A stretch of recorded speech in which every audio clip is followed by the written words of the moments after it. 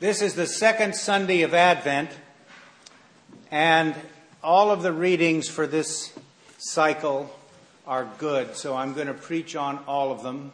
I guess the major themes in today's readings have to do with the issue of restoration and the return from exile, and on what John the Baptist speaks about in today's opening of Mark's Gospel, the importance of repentance and how we understand that.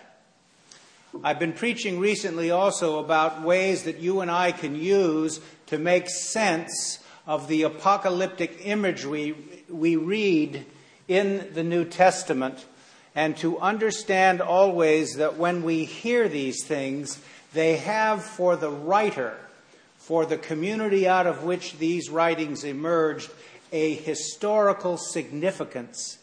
They're not speaking just about some otherworldly possibility, but the apocalyptic events that they describe, which they may contend will come in the future, are examples of what they have already experienced in their historical circumstances with the social and military upheavals in the ancient Near East.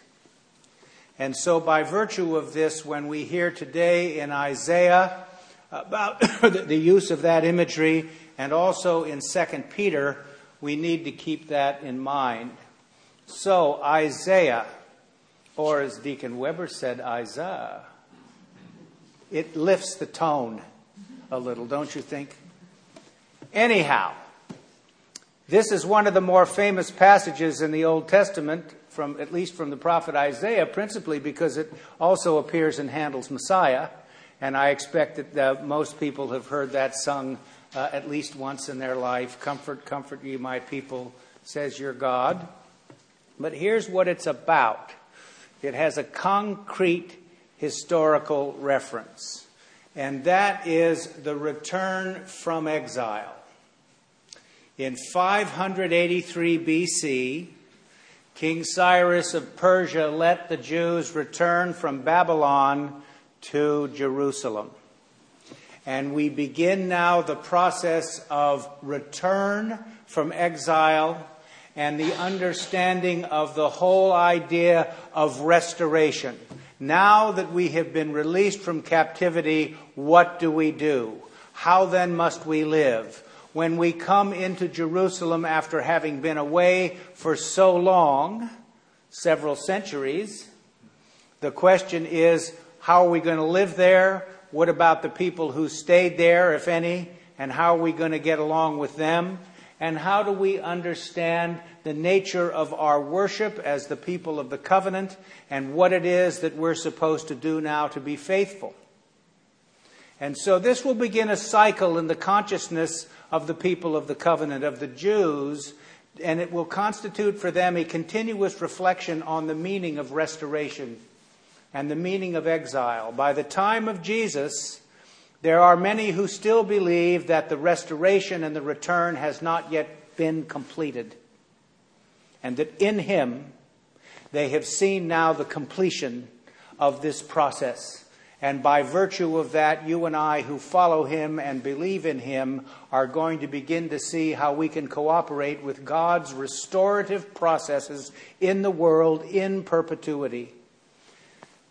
In a time when most people think about their religious sensibilities in personal, subjective terms, the way we might want to think about this is, how do we understand the processes whereby you and I can return from places of alienation and rejection and exile in our emotional, spiritual, and mental states in such a way as to achieve some species of serenity whereby we feel that this is now coming to some sense of completion, and that we begin to understand the ways and the means that we can cooperate with God's purposes for us in these restorative processes, both individually in terms of our own work that we need to do, but also in terms of our corporate self-understanding. How do we as a people become the transparencies and reflections of God's grace and love such that you and I are able to labor to create a society where it is easier for people to be good? So today, in this reading from Isaiah, we're talking about some important spiritual, emotional, and mental issues for individuals, but also some important ways of understanding our place in the world. This is an example of how God needs each one of you to fulfill His purposes in the cosmos. By the time we get to the time of Jesus and the writing of the New Testament, passages like this are going to be seen and understood by early Christians as predictive of the coming of the Messiah. And they will say to themselves, you know, in our own sacred literature, if we would have read with greater care, we can see what had just been played out in front of us with the work and words of Jesus Christ as part of what is predicted in Isaiah and other texts from Isaiah and the prophets of Israel. We can see that God's unconditional love, acceptance, and forgiveness is now being offered to everyone. And the people of the covenant, the special people of God who have always felt themselves to be special, are really just the point of the spear. And God wishes all people to come within His saving embrace. And those who are people of the covenant and faithful are going to undertake to make that so. And say, this is part of my connection to God's plan for the cosmos. And the early followers of Jesus are going to say, you know what? This process of restoration and return from exile is extremely important, and it will be a feature of emergent Christianity as we move from Second Temple Judaism now into the period of the New Testament, and ultimately the parting of the ways, the unfortunate circumstance. You know, there are some people who believe that the most important ecumenical work that needs to be done in the world is the reconciliation between Jews and Christians.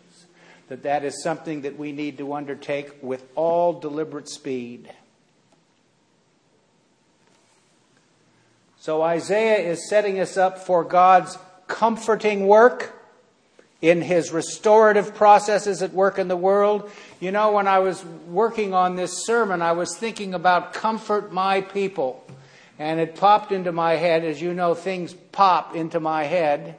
And one of the things that did was C.S. Lewis, in one of his writings, describes the difference between Victorian angels and medieval angels.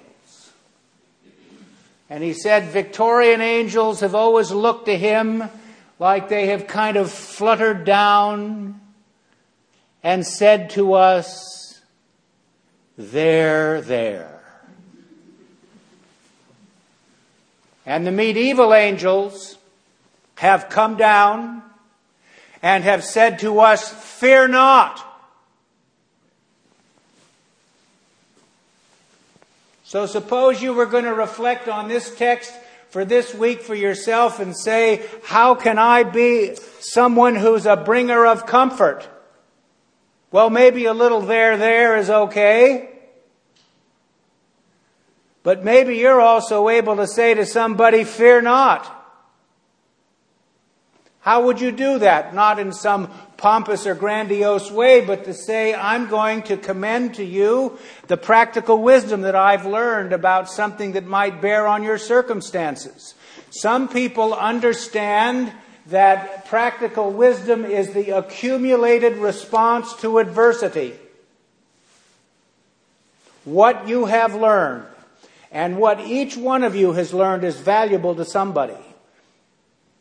It is important to God, and it is an affirmation of your role in God's plan for the cosmos.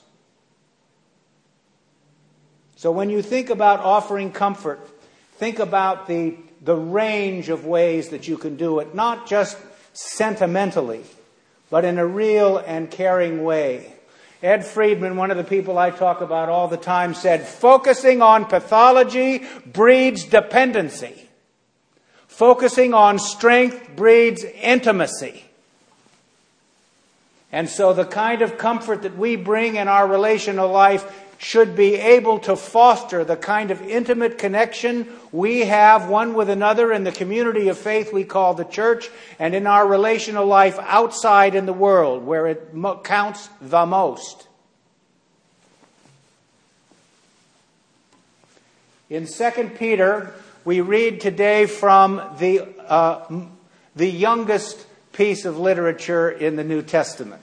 It dates probably from sometime around 120 A.D. So there's a feature here, isn't there? It begins talking about it's not for us to know the times or the seasons. The community out of which this letter emerged were facing a reality. Here we are, 3 generations away from the Christ event, the promises that Jesus will return, and He's not here yet. What do we do? Well, some people could get worried or nervous. Some people could fall back on crackpot explanations of how the world is going to come to an end. And the writer of this epistle says that's not for us to know. That we need to do some things in the interim. One of them is to pay attention and to be watchful and to read the signs. You know, in some faith traditions, including our own, we call that mindfulness. The way in which you pay attention and focus on what you need to do. When I was in seminary, the dean, who was an old-fashioned man, used to refer to those things as the duties of state. Get up and brush your teeth in order to be equipped for work in the world today. So we need to be watchful. We need to understand the importance and significance of watchfulness.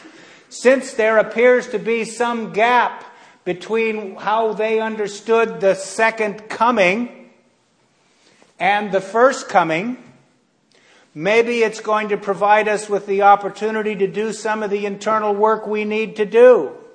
We would call that, using the traditional language, holiness and godliness of life. Now, you know, whenever I say this as a preacher, I get nervous, particularly in this day and time, because holiness can give people the jim jams. You know, do I have to be somebody who is pure and unblemished? Do I need to labor in some way to be apart, which is one of the ways we define what holiness means? Do I have to sort of stand always at some remove from everyone in order to do all of this kind of work? Do I have to become a Puritan? You know, and some people believe that H.L. Mencken was right when he said a Puritan is somebody who is desperately afraid that somebody somewhere is enjoying themselves. Right? So do we need to walk around with dour expressions on our face and to be sort of, you know, one-note Johnny and a sort of religious mania that governs the way you and I interact with one another? Or do we need to cultivate the highest and best of our humanity, which is deeply spiritual and deeply godly and very holy? The biblical witness tells us that we are made in God's image. Father Thomas Keating takes that and says, we are not God, but our true self is God. And so our Christian spiritual, emotional, and mental work may need to revolve around how we now, as we live, become less unlike God. What the Eastern Orthodox call deification, theosis. So Peter is saying there's plenty to do in the interim. And maybe we should understand it this way. The imagery that he's referring to, for all I know, could refer to the periodic persecutions of Christians that began around then. You know, you should understand that Christians were persecuted and martyred in a kind of punctuated way in history. There wasn't some endless, relentless persecution of Christians. There were intense periods in the Roman Empire when, in different regions of the Roman Empire, Christians were persecuted with no let-up. And in other places where there was a fair amount of toleration and things went pretty good.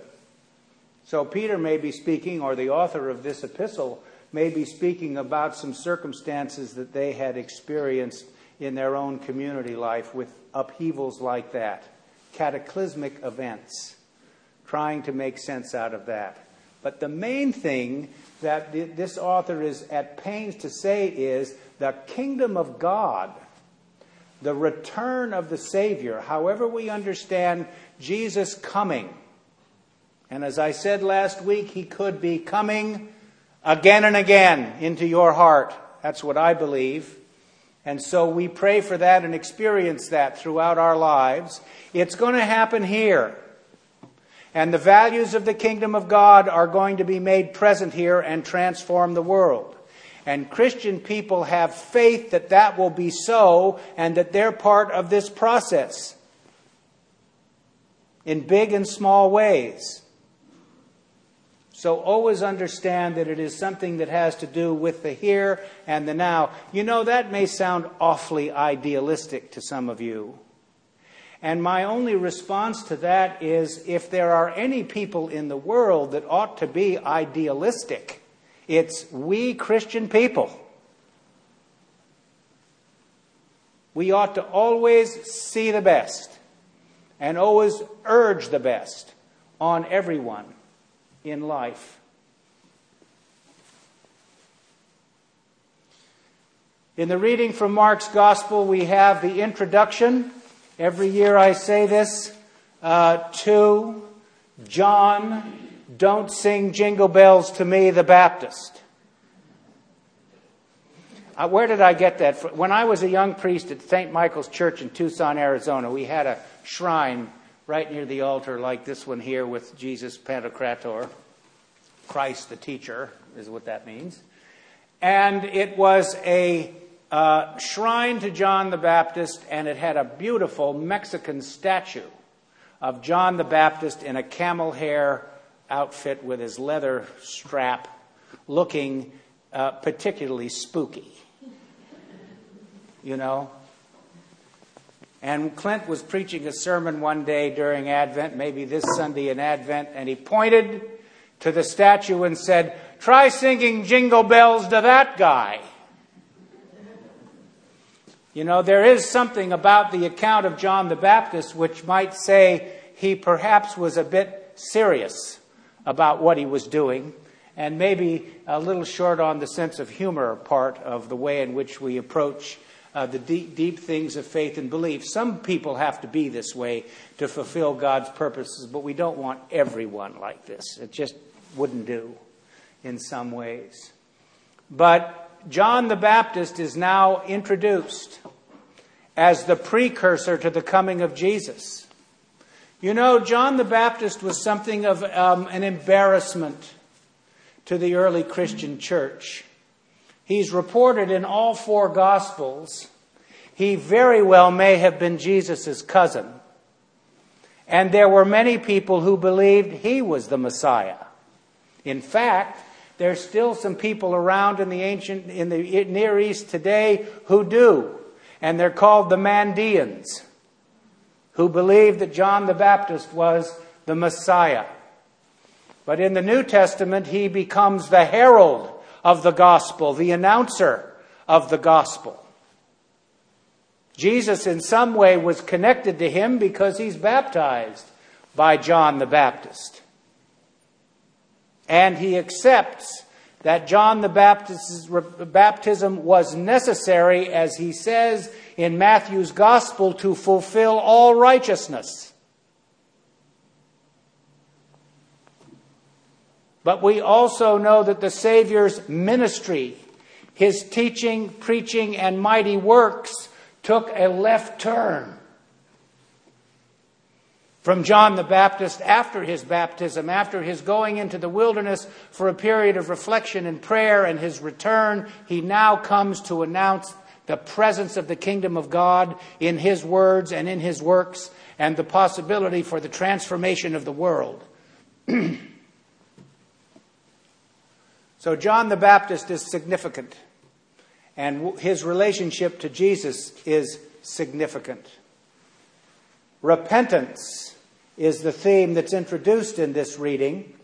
And repentance, as Father Thomas Keating says, is to change the direction you're looking for happiness. I say all the time, it comes from a Greek word, metanoia, which means to turn around, to look at things from a different perspective. All of that's true. But it has something to do with those irrational programs for happiness that every one of us have, centered around security and survival, affection and esteem, and power and control. These three areas must be handled emotionally, spiritually, and mentally for there to emerge in the human person some species of serenity and capability and internal strength and self-regulation. We don't deny the need for those things. All of us need to be concerned about our survival and our security. We need to be concerned about the power and control we have in our lives. And all of us need and want affection and esteem and deserve it. But we have to find the ways and the means to do this that doesn't get us off the rails. I think the term, "what have you done for me lately," is an example of one of those things, right? So repentance has something to do with how we get all those things in sync and how we're checking on a regular basis about all of that, how we can turn around and look at things in a new way. It's particularly hard to do this time of year because this doesn't seem to be the season where we spend much time figuring what we can do without. And after all, we got to get this economy moving. I've said this to you before. If we were all going to wake up tomorrow morning and say, we're going to live lives of complete renunciation. I'm now giving up all my stuff. Well, who's going to buy the stuff? Who's going to employ the people to make the stuff? We're talking about a fairly significant reordering of society. We may want to do that with a whole society full of converted people. But the way things are at the present moment, we have to, in some way, be realistic about our idealism. So whenever you read the stories about John the Baptist, think about that necessity. But think about also the importance of repentance. This week, give thanks for the coming of the Savior into your heart. Give thanks for the opportunity, if it comes to you, to bring some comfort and serenity to somebody in their life. And give thanks always for the opportunity to look at your life in a new way, such that you become the transparency and reflection of God's grace and love that you are called to be. Amen.